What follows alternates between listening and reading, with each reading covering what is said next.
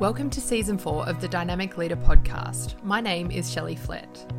I believe that leadership, at its core, requires strong relationships, the ability to sit in a space of genuine curiosity, and the courage to build capability in others.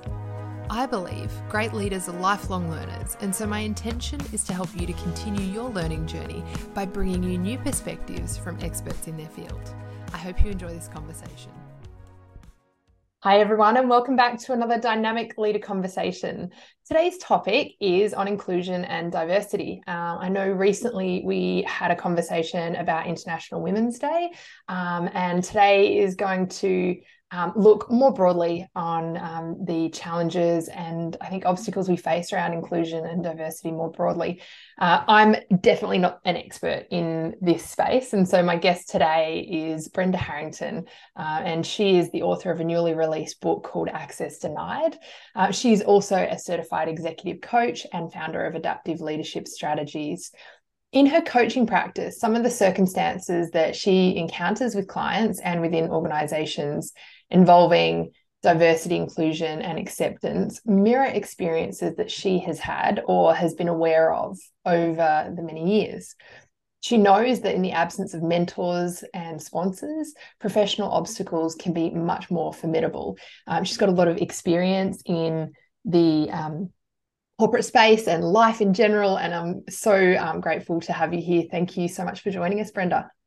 Oh, thank you so much for inviting me, Shelley. Pleasure to be here. So you've had a few decades of experience in the workplace. You're being very kind, yes.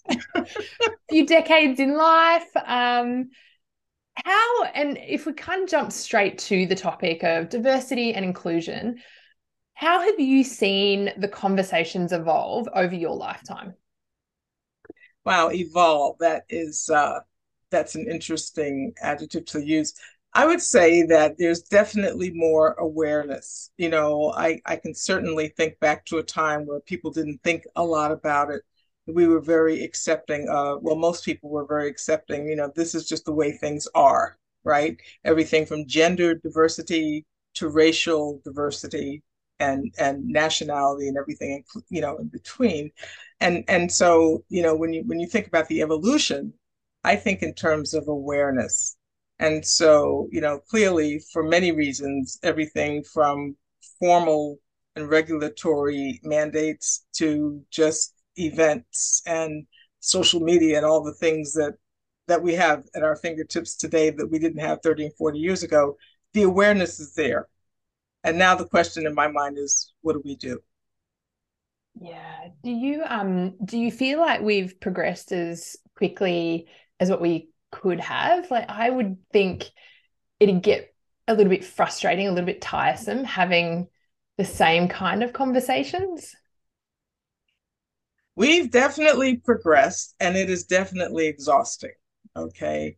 And there's something I referred to it kind of at a high level in the book called allostatic load that talks about the, continuous and perpetual impact and the stress producing element that it is to continue to kind of have these same conversations, kind of fight these same fights, if you will. So yes, there's been progress. I think the question is one of the questions is how progress is measured. It's easy for people to say, there have been X number of female CEOs and there have been X number of Black, leaders and representatives and things like that. But when you compare that back to the population and when you compare that to what people would consider the norm, if you will, it's really minimal. So, yeah. And so how should we be measuring progress? Should it be based on population and percentage of? I think in part based on population and percentage of, and just basic, equity with regard to opportunity. There's so many barriers in place, structural barriers, and people, have their own reactions to terms like structural racism and things like that. But there are so many fractures when it comes to that question of equity. And I don't think that people realize how much that impacts the, the opportunity to really be competing or playing on a level playing field, right? There are multiple levels of standards, if you will. And so, for people who don't have the same access and opportunity, there's really a significant disadvantage. And so, how do we start to recognize that? Because, as leaders in organizations, you often feel like there's only a certain amount that is within your control, and that a lot of it is top down, and comes from, executive strategies. And you hear quotas and things and being bounced around, and it all sounds like we're doing the right things, but I feel disconnected from it. I feel like I'm missing something. What is that, and what can I do about it? There's so many layers to that, Shelley. I think that first of all, it depends on what level of leadership we're talking about. So if we go straight to the top, and really think about the C-suite and organizational leaders in the truest form, what do we want our organization to look like? What does our client base, our customer base look like? Is our organization a reflection of the clients that we serve, the people that we do business with? I think there's got to be a foundational appreciation for what diversity brings. And I'm talking about gender, race, nationality, culture, all kinds of things, right? There are a lot of people that truly believe at their core that there's one best way and everything else is compared to that standard. All right. And I think that plate has got to break in order for people to really be open to the true meaning of diversity. For a lot of people, you use the term quotas. That means, well, we have a certain percentage of this group and we have a certain percentage of women and this. It's not about how many. It's really about to what extent they are engaged and to what extent they're participating in the fabric of the organization. And that's where we really have a lot of work to do.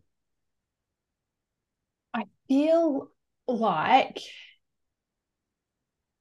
I don't have a clear picture of what, and I don't know whether this exists anywhere. So for me to understand a concept that is new, and I know this is not a new concept, so I don't want to delimit that, but for me to understand what a truly inclusive and diverse workplace looks like, I need to have some point of reference. And I think sometimes what's missing is that, like, what is there a metaphor for it? Does it exist anywhere? Like, is there some place that we can go, it's like that? Because we talk about making progress and this ideal that we want to achieve, but I don't understand what that is exactly, because I don't think I've ever experienced it, or maybe I have and I haven't noticed, or I'm being very, No, very sort of naive here. And no. I think it's an interesting question.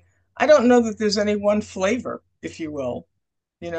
When you walk into a room of senior executives and you look around the table, and you look just at the balance, if you will, of men, of males, white males, females, and then you go on to race, that might be a starting point. It's interesting to me to walk into conference rooms and boardrooms of organizations and institutions, and you look around and you look at the portraits, for example, that are on the wall and people that are recognized as part of the organization's history, and they all look the same.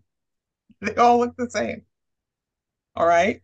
And when you look at, well, certainly in the last couple of years in particular, it's easy to Photoshop or do whatever with advertising, right? And to make that appear to be more diverse. But how does that really show up in the fabric of an institution or an organization?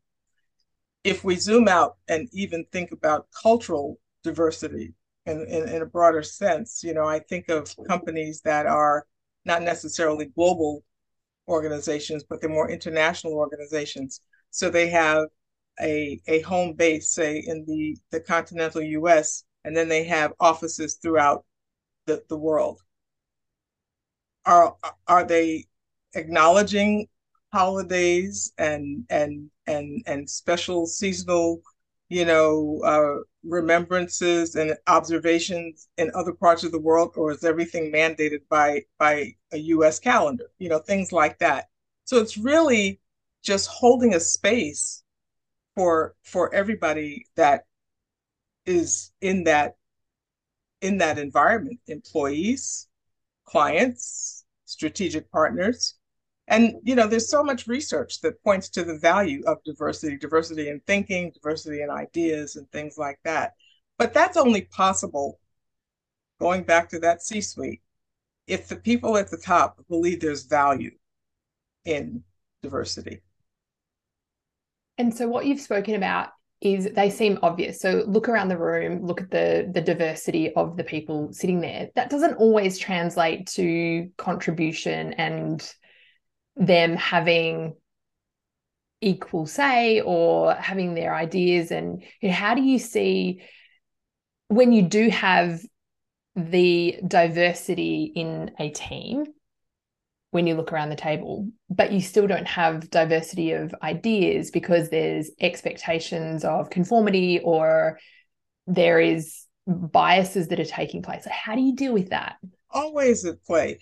It does translate to opportunity, though. It does translate to opportunity. And you're right. I mean, in some cases, yeah, the people are there, but they're just figureheads. They're there so that a box can be checked to say, well, we have two members on our board, or we have whatever it is. We have representation. And that's really the difference between, well, one of the differences between, a conversation around diversity and true inclusion. All right. But I do think that depending on the domain and the environment, it's pretty evident when there are voices, there's diversity in the voices in the decision-making voice, I should say. Yeah. Yeah. It begins to show up in policy and approach and a lot of different ways. And so how do leaders make sure that they've got the diversity box checked, like they've got that? How do they make sure that they're being inclusive all the time? And particularly, if I'm talking that layer down from C-suite, so you're talking middle senior leaders who have enormous amounts of things going on. They're all busy. None of them have time. They're struggling to be present in conversations anyway. They want things to go quickly. Is when you start, or when you're operating from an inclusive space, you kind of have to slow down, don't you? Perhaps initially, but it's got to be a priority for you, and anything that you make time for anything that's a priority, right? Personally or professionally. And so I think that it's got to be a priority on the part of the organization and certainly on the part of that senior leader who's reporting up to the CEO or whatever it is.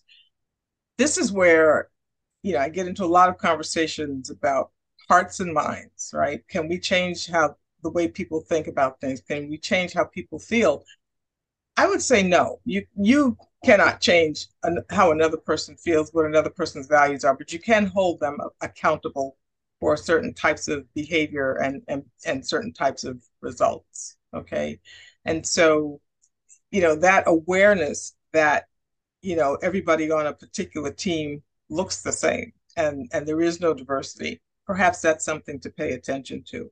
Or maybe there's only, one person on a team of 10, one woman or one minority, member of the team, or something like that. It's really important to make sure that they're not just there as a representative, as a token representative, but that they're engaged, that they're having the same access, that they're getting the same visibility. People people are most comfortable with people who are like them, okay, who are familiar, who they're comfortable with. And it's uncomfortable to really get to know and understand someone who's different. And I think we all need to learn to get comfortable with that discomfort. Where does that start? Being curious, Mm. asking questions, not being afraid. We had a terrible situation here in the United States over the last couple of days. I don't know if you heard about it. Uh, Kansas City, Missouri, a a young man was going, a teenager, not even a young man, 16 years old. His mother asked him to go and pick up his twin brothers. Twins must be, I don't know how old they were, they're younger, 9, 10 years old, from a friend's house. And in an interview with the mother earlier today, I heard that she was saying that, she's not in favor of sleepovers because of all the things going on in the world, and she doesn't really know parents and things, but she will allow the twins to have extended playtime with their friends. So they were at a friend's house. She asked the older son, 16 years old, to go and pick them up, and he got the address confused. So the house number was the same, but he was on the whatever the name of the street was. He was at on whatever terrace instead of the street. He rang the bell, expecting his brothers to come out, and the homeowner opened the door and was afraid of him on sight and shot him twice. Shot him in the head and then shot him in the arm. Thankfully, he survived, but he went to 3 other houses. I don't know how he's even able to move. He went to 3 other houses to get help. It took him to get 3 other doors before somebody would help him and call 911 and get him the attention that he needed. So that inherent fear, you know, that's an extreme example. It's top of mind for me because it's right here. It's happening now, right? But that kind of fear on site, you know, he was just standing there. They didn't even exchange words, and the initial reaction is you're here to harm me, right? And so we've got to try to move some of that aside and be willing to be curious, at least attempt to get to know each other Mm. and attempt to figure out where we might be aligned in terms of values and interests or have something in common. I think if we do that, if we begin to do that, I can say that most times I've been able to do that. I find that we're more alike than we are different. Mm. But we rush to judgment, and there's guilt before any opportunity for innocence. Yeah, it's certainly a terrible situation. What do when you think about same versus different, this is where I'm also a little bit, I don't know how to approach this, because to your point, there are so many similarities, but there's also a lot of differences. And so how do you, and I think one of the things that I work with leaders on is moving away from this absolute, like it's either on or it's off or it's true or it's right. Exactly. false. Yeah. Yeah. How do you go, we're not all the same, we're not all different, there is similarities and differences, and how do we start to recognize and navigate conversations around both? And the movie that I think of is Little Fires Everywhere, which is about trying to assimilate people of color with white people, and even that, I'm not even sure if I've said that the right way. With respect, that are put in a community and expected to just all get along, and that creates its own friction and drama. And I found it really fascinating, but then going, well, how do you navigate that? So that goes back to what I said earlier. There's a faction that believes that there's one standard and then everything else is in comparison to that standard. you know It's as if I invite you over, for coffee, and I say, "Here's Shelley. Here's a cup of coffee with uh, cream and one sugar." I'm making a broad assumption that that's the way you take it because that's the way I like it, right? It's as easy for me to say, "How would you like your coffee?" Right? So going back to that mindset of curiosity and not just assuming that things should be a certain way and really be willing to hold a space for what those differences might be. Okay. And you use the term assimilation. This is what we've been, I'll say, subjected to for so long. The idea that, I've got to assimilate, and you heard the term, I'm sure, code switch, and do all these things so that I'm as much like this group of people, that has been set as the standard as I can be, no longer being able to be myself or bring myself to work. Okay. I've got to be like that in order to have a chance at being taken seriously, being included, just being able to be engaged in a meaningful way. And that's egregious. I mean, there's just so much of an opportunity to take a different approach to that kind of a circumstance. And that's, so when you talk about evolution, I mean, that's very much the way things were and have been for a very long time. I think we've come away from that, but there's some uh, many environments where that's still pretty pervasive. And so how do we get past the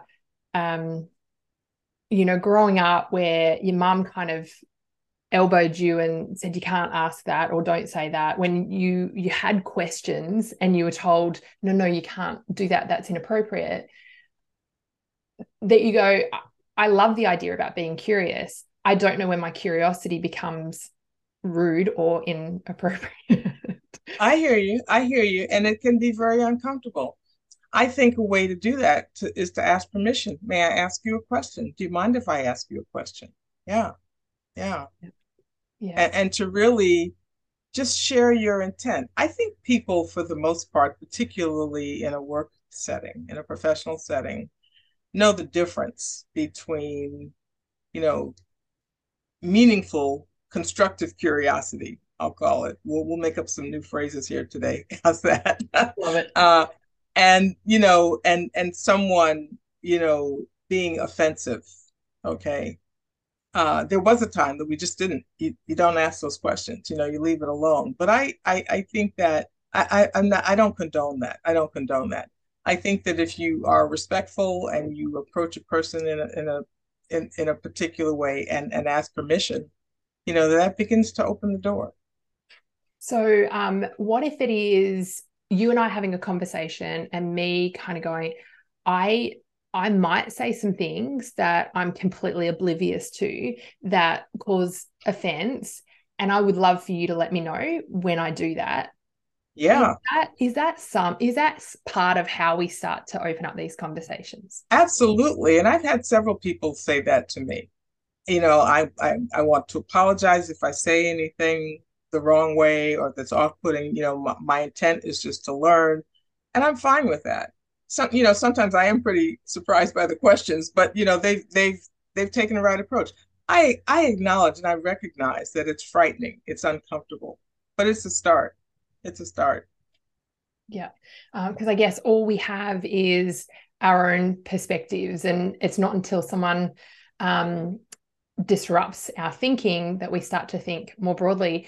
And if I think about metaphorically what it is like to include at a team level, you see teams operating in silos, you see teams who don't get along, and I wonder, I guess this is more of a question for you, is it a little bit like how you bring teams together, in that you might be doing different things, you might have different areas of expertise, but in order for you to all succeed, it's about doing that together. Is that an approach that might work? In part, yes, I think so. I think that, yeah, it's fair to say. Yeah. Is there anything you'd add to that? Well, it's not so much expertise. It's really a little bit deeper than that. It's perspective and point of view. So behind our expertise are our lived experiences, right? Yeah. And so sometimes it can be difficult for a person to understand, why a person feels a certain way or is challenged in other ways. And so really knowing more or learning about that lived experience and accepting that just as data and not holding it against them, is the other part. But yes, I mean that's another facet of diversity. And also from an organizational perspective, is I work with a lot of organizations that aren't actually living and breathing their own organizational values. I kind of Mm, feel like foundationally, you need to just start to live and breathe what you're actually preaching and yeah, what you believe you represent. yes, yes, for sure, for sure. And I don't think that that's always, I don't think that it's intentional in most cases. I think that it can be easy for people uh, to have blind spots and not to realize when something that they're doing for whatever reason is in conflict with the values of the organization, and not knowing. It's when you know better and you don't change anything that we really have the challenge, we really have the issues. So, the first part is about building awareness, and then once you've got awareness, it's about that willingness to change and to try new things and to adapt. Exactly. Like I said, okay, so now that we know, what are we going to do with this knowledge? Yeah. Yeah. And sorry, go. No, go ahead, please. And then how do you make sure that in the times of stress and pressure and um, overload or overwhelm, that you don't default back to, or that when you do default back, that you've got someone who can hold you accountable to that? Exactly. I think that it's got to be kind of built into the fabric. There've got to be guardrails, and I don't want to overcomplicate this, but there's got to be accountability, and you've got to be open to people holding up that mirror and saying, well, is this really consistent with what we said we wanted to do? Because you reach some real forks in the road, and you get to places that you don't expect. And are you willing to continue in that direction? We start talking about impacts on bottom line and all kinds of things, and then those are tough choices to make. And that's when you really get to know, you know, if people are who they say they are or who they profess to be. Do you think that because one of the conversations that I'm having a lot with leaders at the moment is, before you get to holding someone accountable, there has to be enough time spent on expectations and gaining commitment, and that's, Absolutely. I think too often we do that at a collective level, but actually it needs to be done at an individual level. So I'm keen to hear your thoughts on that. I absolutely agree. Going back to what I said about changing hearts and minds, I think it's important for you to be clear about the expectations, but also understand how that's landing on others. All right, and you know for the other person or people to have an opportunity to kind of weigh in on where they stand, what their point of view is. Take all of that into consideration. I do think, though, and this is where decisions can really get to be very, very difficult, very challenging. I do think that, you know, it can lead us to some places that are uncomfortable. And I think that when you talk about accountability, you've got to be willing to make some difficult decisions. What do you And say? Sorry, what do you say to leaders who really struggle with that awkwardness? where do you stand? I mean, there really isn't a lot to say, if you want to achieve a level of diversity and inclusion, and these are the things that you have to do, but he's such a good whatever. And he's been with us for all these years, and he's done this and he's done that, but he doesn't want anybody that doesn't look like him on his team. Okay. He doesn't want to hire any women. He doesn't want to hire any, so how does that align with the values? How does that align with the things that you say this company stands for? It's not that hard. It's not that hard.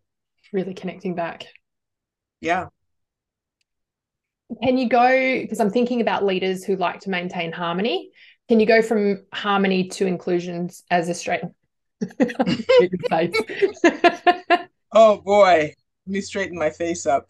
So harmony, yeah, and leadership in general. I mean, I don't know that the two necessarily coexist, right?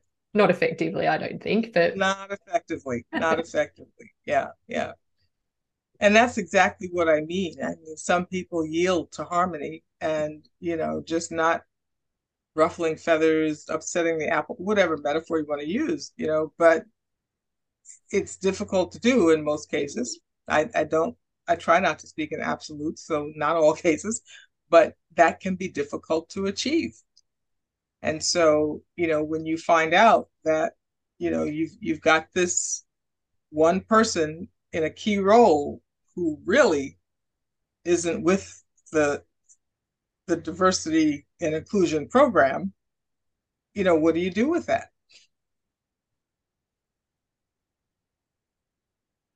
What do you do with that? What do you do with that? Exactly. Where do you stand? What I don't want to say what side of the fence, but because it's not that cut and dry, but where do you stand with regard to the impact that this is having on the rest of the organization, or the outward facing image of the organization? Oh yes, we believe in equal opportunity and all these things, and you write this glorious mission statement and you put all this stuff on your website, and you got this one person in a senior role who clearly is not aligned with what all this says. So tough choice. At a senior level, it is, what are we willing to tolerate, and then are we willing to follow through on what we don't want to tolerate? What are we willing to tolerate? What are we willing to reward? Yeah. Right. So it's not what we say; it's in what we do. It really is in our behavior. Yeah.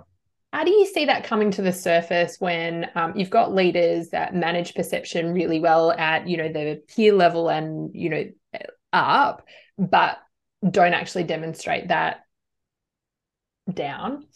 Yeah. Is that where 360s kind of are revealing, or engagement surveys? I think that there's a limit to how much you can get to that in a 360, particularly an instrument. You can get some objective data, you can get comments, and then, even though it's anonymous, right? It's in the blind, people can be reticent to share in a very meaningful way when it comes to the kinds of things we're talking about. I do think that interviews and engagement conversations are worthwhile. However, if the culture is such that there's not a demonstrated commitment to inclusion and the things we're talking about, I think that people are going to be reticent to really share in a meaningful way.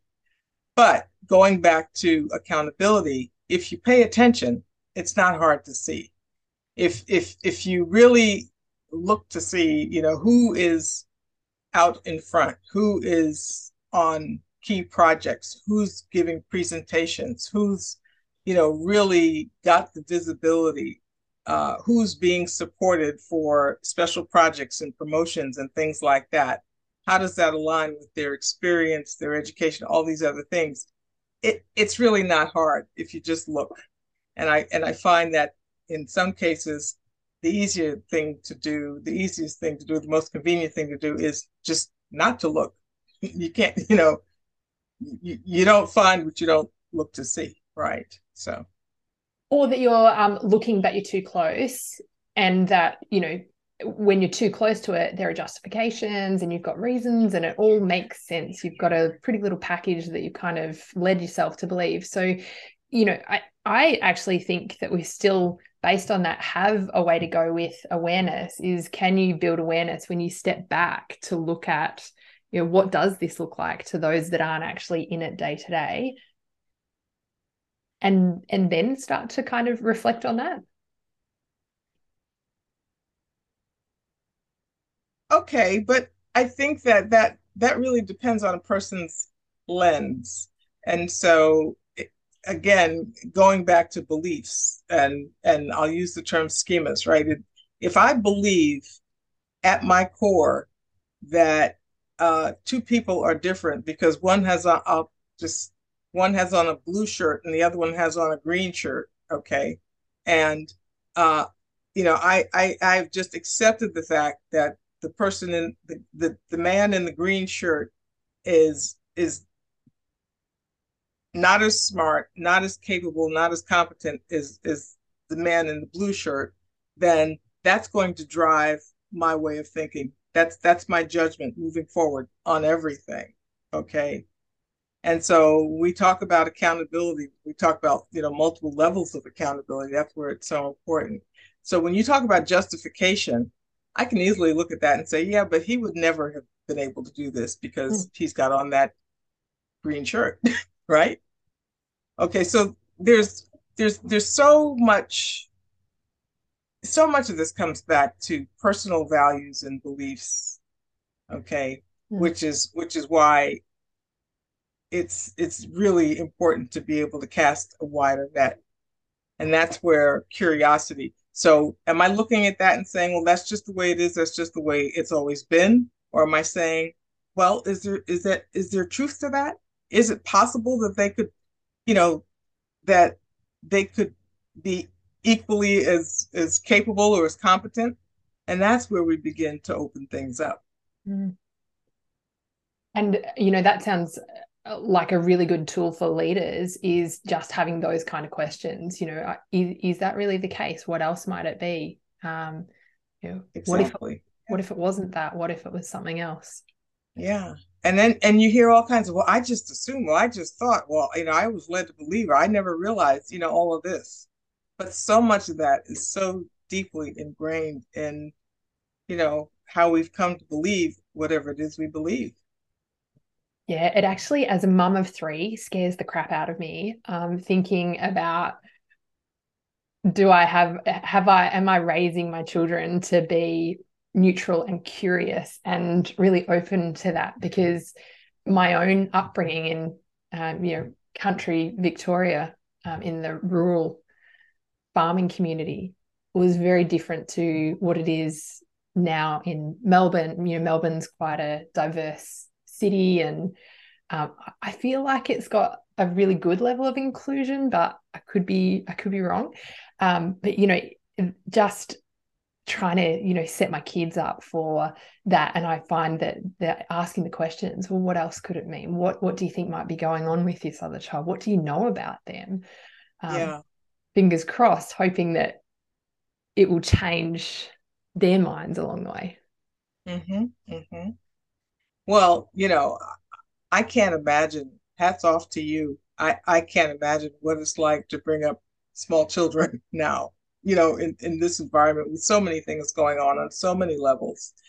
And I think that the way we react and respond to children's questions today is vastly different than what would have happened, many years ago.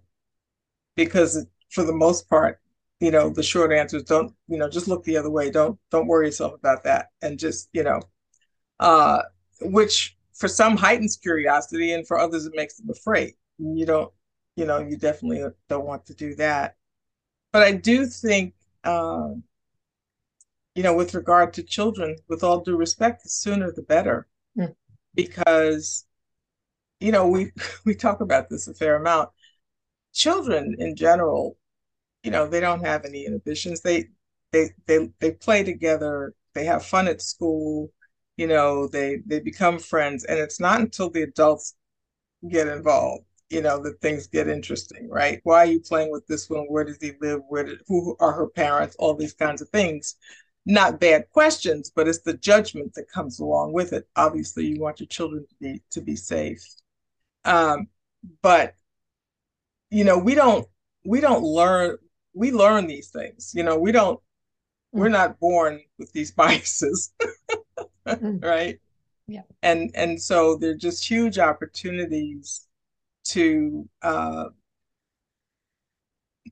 hold a space for children, honor their curiosity, in my opinion, and let them come to their own feelings and in some cases decisions, and then just kind of process that and not use this template and impose judgment and our own beliefs on them. And that's got to be very, very hard to do. I think adults could probably learn from children in that respect if you can just observe their Oh my curiosity. gosh. Yeah, yeah, yeah, for sure. For So sure. when your child goes, Mum, why's that man only got one leg? You go, I don't know, sweetheart. Why don't you ask him? And some people would be open to it, and others not so much. I think for most cases you can, in the many cases you can kind of sense that or assess that. But yeah. Mm. So I have a final question for you, because I think that everything that we've spoken about, it makes sense. It's the holding the space for curiosity and really being open to other people's perspectives and how they see things. We need to take care of ourselves first or in parallel with that as well, because I think if we're not taking care of ourselves, then we become a little bit like, well, why do I care about you? No one cares about me. And it's almost this, it's a hard conversation to have with someone.